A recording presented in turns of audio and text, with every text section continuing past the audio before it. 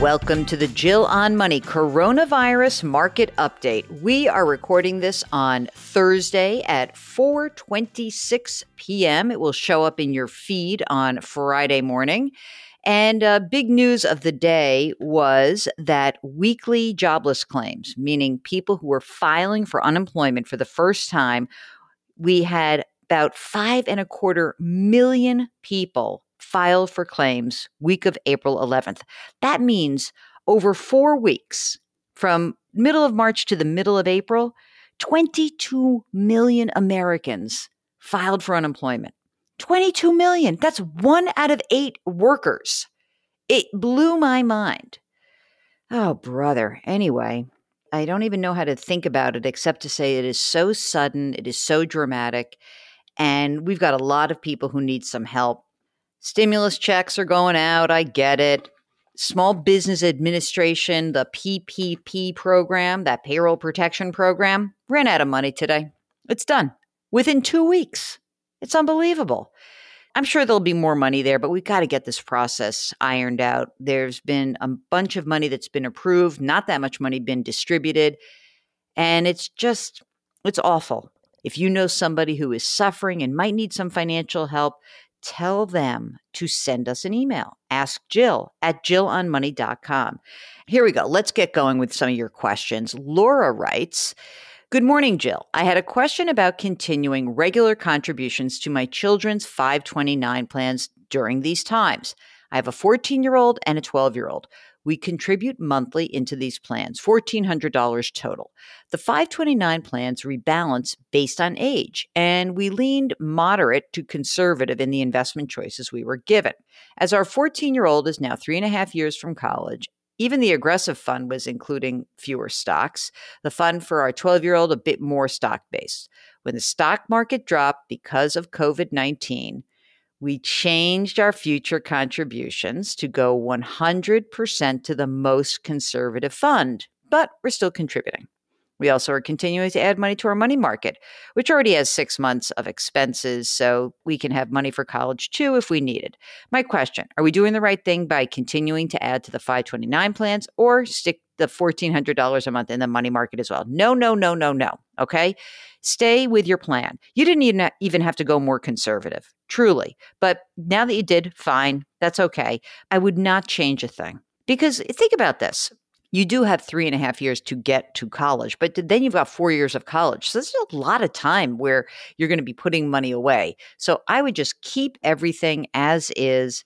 It doesn't seem to me that you're going crazy here. Stick with the game plan, okay? Karen writes she loves listening to the podcast and has the book, and she subscribes to the newsletter. That's so nice. I really like your straightforward financial advice. I'm 62 years old. I've been in a Fidelity IRA Target Date Fund 2025. I have about $700,000 saved with some employer match. An advisor from Fidelity is suggesting that I change to Fidelity Wealth Services. No fee for trading, 0.89% yearly fee collected quarterly. I have no experience managing my retirement fund. I'm not sure if this is the best thing to do. I would appreciate your thoughts."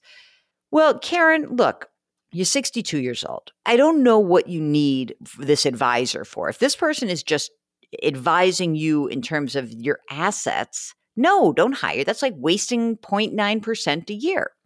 But if you feel like you need someone to help you manage your retirement planning, that's a little bit different. I would suggest that you follow up with me and just let me know what else is going on. Are you planning to retire anytime soon? Will you be entitled to a pension? Or what are the other plans that you have? And then maybe we can direct you a little bit more in the direction where, whether you need advice, do you need money management? Maybe you don't need this person. I'd love to actually save you 0.9% a year. Here is a message from Andrew. By the way, love the subject line. You ready? Time to dump advisor? Man, I'll tell you something. These times really do prove which advisors are worth their fees and which ones are not. So let's see what Andrew's up to.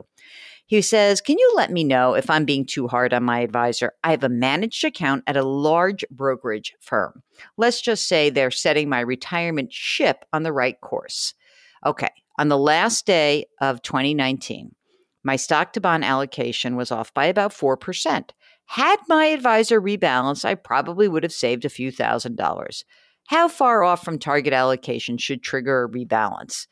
You have to have a method set up ahead of time. So that's number one. So Andrew, if you had said to your advisor, anytime we move 3%, let's do it. Or maybe you say every quarter we do it. So on 12/31, if that was your quarterly time to rebalance, then you should have rebalanced. But it should be established in advance, not on the fly. For that particular decision, I don't think it's fair to judge unless you actually had a game plan going in. Okay? Okie doke. Here we go. This is from Georgiana, who says, thank you for the daily dose of financial sanity. I just learned that my employer is temporarily suspending paid time off accrual for all employees. They're doing this in an effort to make the company more secure in the face of looming economic uncertainty. Our industry has not been directly impacted by COVID-19, so I think this is a precautionary measure in case they lose clients in the future. How does this approach save the company money? Is there anything I can do aside from stashing cash as fast as possible to be prepared in case I need to take time off? I realize I am fortunate to have a job right now. At the same time, I'm a new employee and I don't have any PTO accrued, so losing this benefit makes me nervous. Thank you. I mean, I guess that they carry this as a line item in terms of the way they're managing the expenses of employees. I wonder if they're also suspending their match to their 401k. I'd be interested if they were doing that as well. Yes, what I would do is absolutely put more money in cash. I do think that it sounds like they're being cautious. That's a good time for you to be cautious as well, especially because you're a new employee. And frankly, I've been in the position where, the last in is the first out when things go bad. So let's just in case put a little extra money in cash, okay? George writes, it's been great to discover you with all the excellent information that you provide. I really appreciate that in times where things are so difficult. I heard that now could be the right time to convert our IRAs to Roths or part of them. Can you explain the reasoning behind that? And if so, the best way to do it to avoid a high conversion tax. My wife and I, we're currently retired. We're in our 70s. Our rollover IRAs have a balance of about $650,000. Until recently, we were withdrawing the required minimum distribution and using it as part of our living expenses. In 2019, our taxable income was $31,500. Adjusted gross income, $58,500. Thanks and stay safe. Okay, George, the reason why I love the idea of the converting to a Roth IRA is that the value of your portfolio has dropped, ostensibly, if you have some stocks in that portfolio. So this could be a good time for you guys to convert a portion of those IRAs into Roth IRAs. The value's lower, right?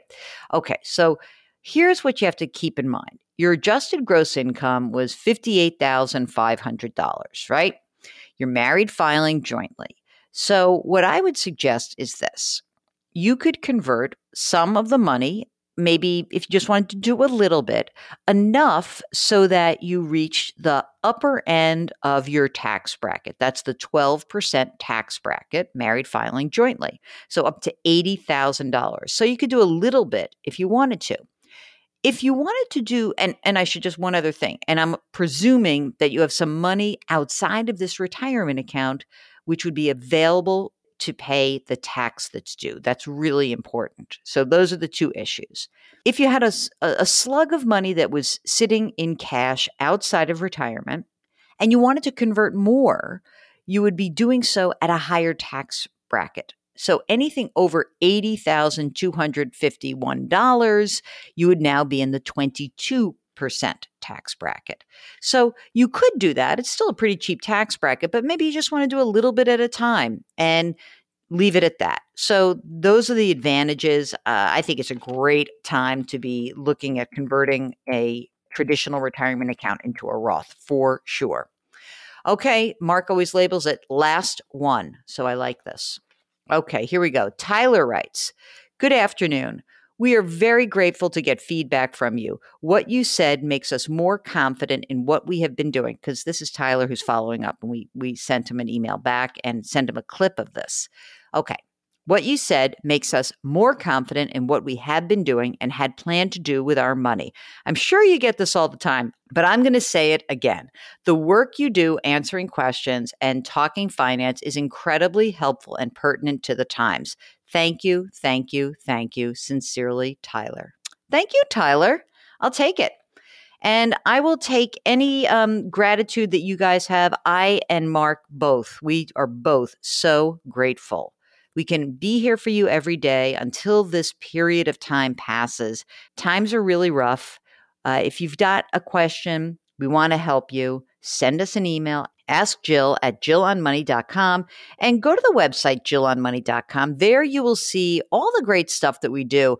And of course, our resource section, we're keeping it up to date with information where you can get mortgage relief and how you start to file unemployment benefits and some of the student loan information. Anything else there that we can help you with, just let us know. We're always happy to add to that. And just remember that coming into a weekend, so take a deep breath, get some rest, practice your social distancing, wash your hands, wear your masks outside, and be nice to each other, truly. If you get a chance, check out CBS Sunday Morning on Sunday, because I've got a segment that I'm doing about food banks. I've been talking about this because the need is deep. If you don't have a great financial pressing matter, please try to give some money to your local food bank. There, I'm just going to say it, okay? All right, guys, we will talk to you tomorrow. Thank you very much for listening.